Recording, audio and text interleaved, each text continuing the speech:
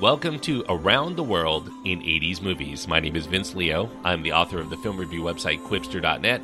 I invite you to check out over 4,000 of my written reviews. You can read there anytime. Quipster.net is where to go. QWIPSTER.net. While you're there, I do encourage you to check out my other podcast called the Quipster Film Review Podcast, where I look at new movies that are out in theaters. Just check out that site for the link, Quipster.net. I just finished a trilogy of films, the Mad Max films of the 1980s, even though technically it started in 1979.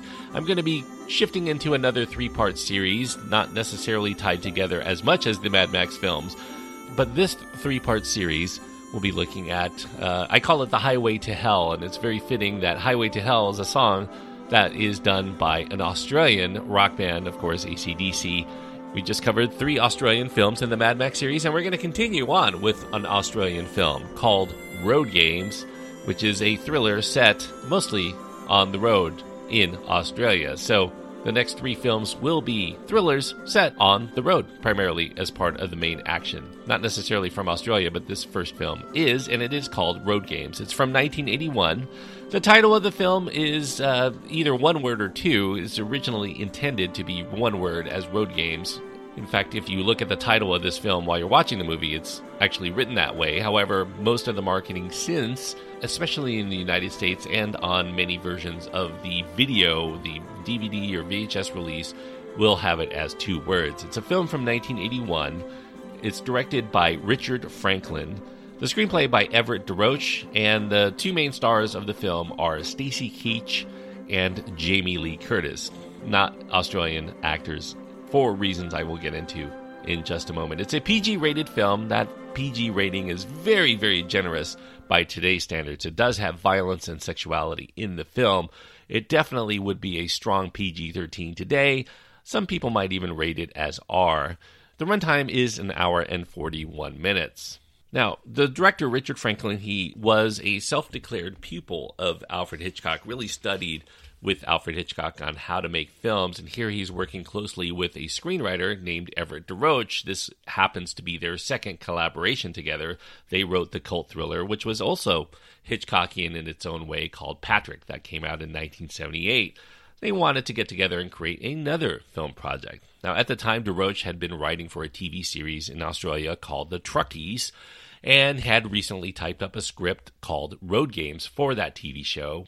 The TV show being about a small community of people who spend a lot of their lives on the highways in Australia, making them a sort of community among themselves. Franklin had the idea of taking Roadgames and making it into a movie of some sort. They had originally envisioned this idea of human meat within a truck trailer, hauling pork, but there were some human bodies on board. It was partially an homage to Sweeney Todd, which was a musical that had just been produced at the time by Richard Franklin's personal friend, Stephen Sondheim. Eventually, Franklin ended up having this idea that the killer would not be the truck driver himself, but the driver would be the witness to a series of murders committed by someone out there, in the vein of Alfred Hitchcock's Rear Window. Hitchcock had just recently passed away from the time that they were concocting the script, so Franklin was very much in the mood to pay more homage to this director that had meant so much to him. So he had this idea to combine these 2 stories, except this one isn't set in one room like Rear Window had been, but it would be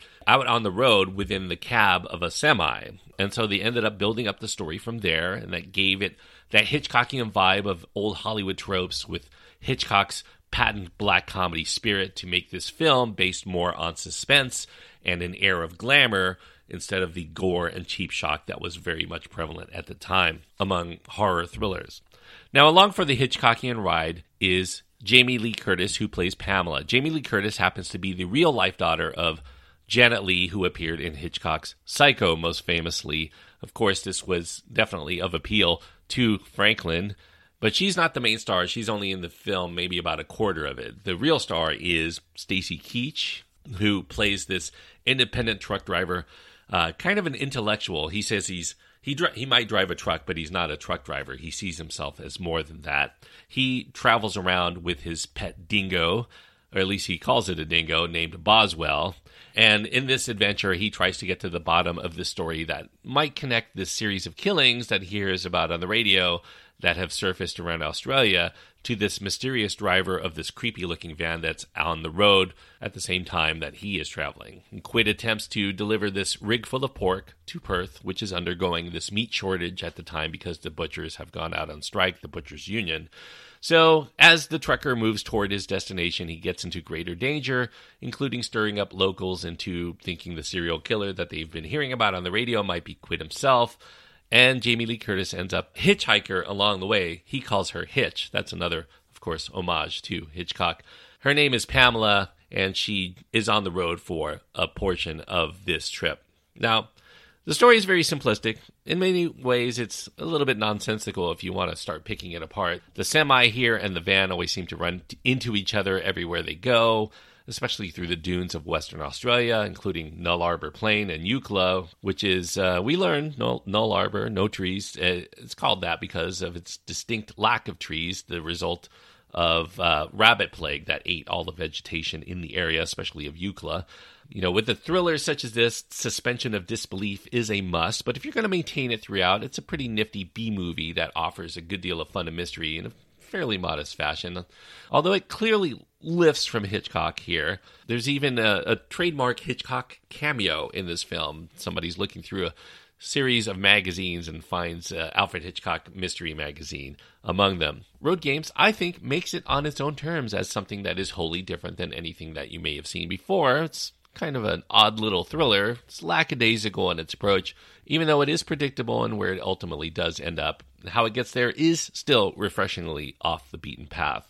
Now, as with Rear Window, we get a lightly romantic flair to this film. It's mixed with paranoia, mostly presumptive, that there is this murderer on the loose out there. And like Jimmy Stewart's character in Rear Window, Pat Quid makes his own names up for the people on the road with him. You have Benny Balls, who has this station wagon that's filled with sports balls of many variety.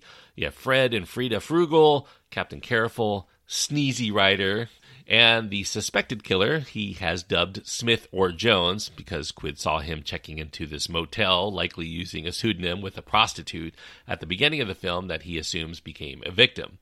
As with Grace Kelly's character, Pamela, the Jamie Lee Curtis character, ends up getting involved in the dangerous sleuthing, prompting much of the later action. The Hitchcock influence can also be felt in the score from Brian May, who copied Bernard Herrmann most notably in the first two Mad Max films, and he was intentionally told to do so, and gets to use his Herrmann-esque flair here. Of course, Bernard Herrmann being a longtime collaborator with Alfred Hitchcock on some of his best films, although Rear Window was not among them, nevertheless synonymous with Hitchcock. Now, it seems hard to believe, given the modest production values of Roadgames, that at $1.8 million in its budget, this was the most expensive Australian film production in history at the time it was made.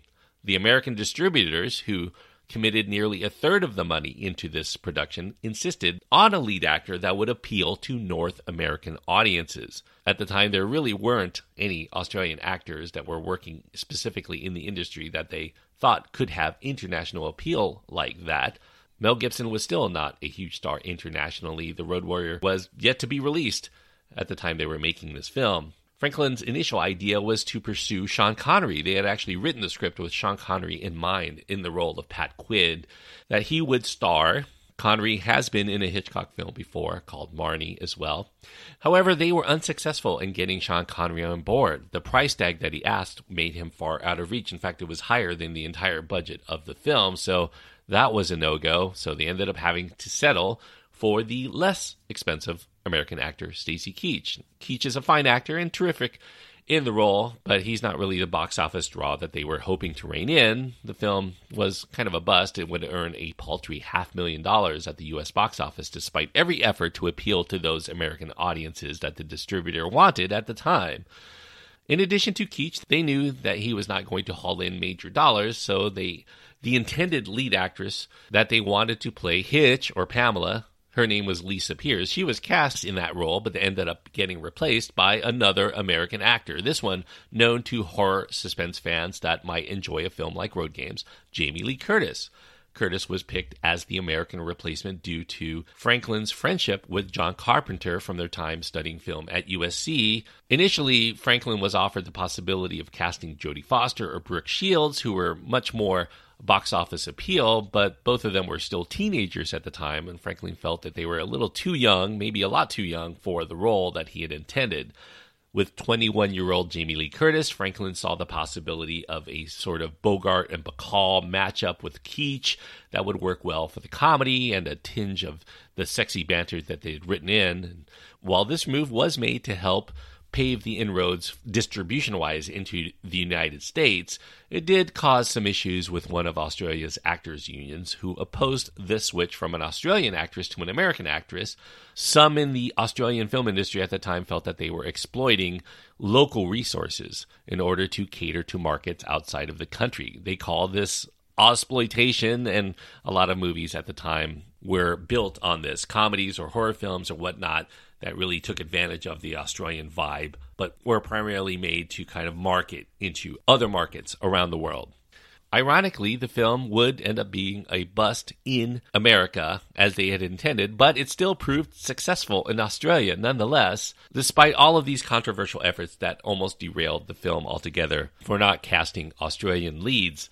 Franklin would end up blaming the poor marketing for the film in the United States, which virtually ignored the involvement of the American actors and incorrectly promoted it as a run-of-the-mill slasher horror flick instead of the more lightheartedly old-fashioned suspense vehicle that he had intended. Curtis's casting did not dissuade American audiences from assuming that it was another slasher horror film, because this was what she was primarily known for at this early stage of her career. Her filmography only contained Scream Queen-defining roles in Halloween, The Fog, Prom Night, and Terror Train. That was her resume at the time in movies. Unlike most of the American slasher films of the time, no killing is actually shown on the screen, hence the PG rating for Roadgames, although, as I mentioned, very generous given the subject matter. You have strangling in this film, and there's something shown in the final scene that is particularly gruesome. Nevertheless, the film did catch the eye of someone at Paramount Pictures who were looking for someone to direct the long and coming sequel to a classic Hitchcock film, Psycho 2. This did give him a little bit of a platform. Richard Franklin would end up going to direct the Psycho sequel. Franklin would also end up having to sacrifice his intended ambitious ending for Roadgames, one that involved this chase through the streets of Perth, with Pat Quid running into most of the recurring road characters due to running over schedule, though, and over budget on the film. It was nixed, and that leaves the patchwork ending, perhaps one of the weaker elements of the film. Some people still enjoy Roadgames for the journey, though, even if they aren't as keen on the destination. There's a shot in the film of someone eating a sandwich containing meat from the butcher shop that might have questionable sourcing, let's say, that was going to be Franklin's intended revised ending, and then the American distributors said that that wasn't good enough. They said that shocking endings were all the rage at the time, so Franklin ended up reluctantly adding a scene in which a key body part is discovered in a very startling way. And Franklin has gone on to say he really does not like that particular ending, but his hand was forced here. Now, Roadgames as a film, I would say it's not essential viewing, really, but I do think if you love Alfred Hitchcock or quirky Australian films, or you're just a big fan of Stacy Keach and Jamie Lee Curtis, this is a pretty fun rehash of this classic film known as Rear Window. Quentin Tarantino, though, has gone on to cite it as one of his all-time favorite Australian films, an unsung film, and by one of his favorite Australian directors, Richard Franklin. He claims that it's one of the great works by a screenwriter not a lot of people have given a lot of credit to, but Tarantino loves him, Everett De Roche. He was an American who went on to write films in Australia, and that made Tarantino appreciate so-called exploitation cinema, and he loves Roadgames among a list of classics he likes from those exploitation films of the time. Of course, Tarantino loves exploitation films of the 70s and 80s. Although most people don't know of Roadgames today, but it would still further influence other filmmakers. Greg McLean, who says he was inspired by the menace on the highway premise throughout the Australian outback to make his 2005 horror thriller called Wolf Creek. So if you like Wolf Creek, you might want to give this one a shot as its inspiration. Now, Roadgames may not really hold up to scrutiny if you want to pick apart the plot, especially if you think back to a lot of the strange events. When it's all through, But by the time you get to that point, you'll most likely have gotten enough mileage out of it as an entertainment to make this a worthwhile ride in the end. I would not say this is exactly as great as Alfred Hitchcock, but it's also not a bad attempt to emulate his style. One of the better Hitchcockian films of the 1980s, and one I will recommend to a lot of people who like Hitchcock.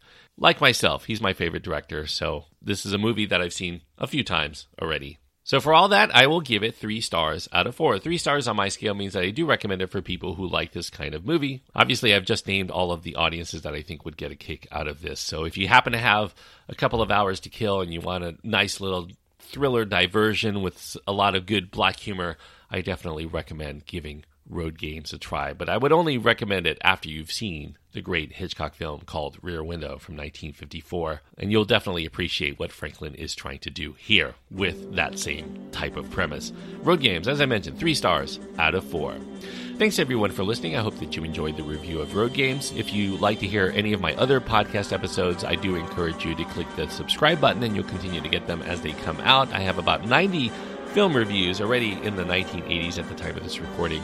So I want you to check out my back catalog. I do consider them somewhat evergreen because it is a retrospective look. So any one of those films that you've seen in the past, I do encourage you to take a look at as well. As far as what I'm going to be covering next week for my Highway to Hell trilogy here, I'm going to go to 1986 for a film that was trashed, absolutely trashed by critics at the time of its release, but has gained a cult following since, and probably a very strong cult following since. From 1986, it is a film starring Rutger Hauer and C. Thomas Howell called The Hitcher. It's a movie that I have struggled with so much over the years, but I've come to a certain peace with it, and I do look forward to revisiting that film for next week. The Hitcher from 1986 on the next episode of Around the World in the 80s Movies. Thanks everyone for joining me on this trip around the world in 80s movies.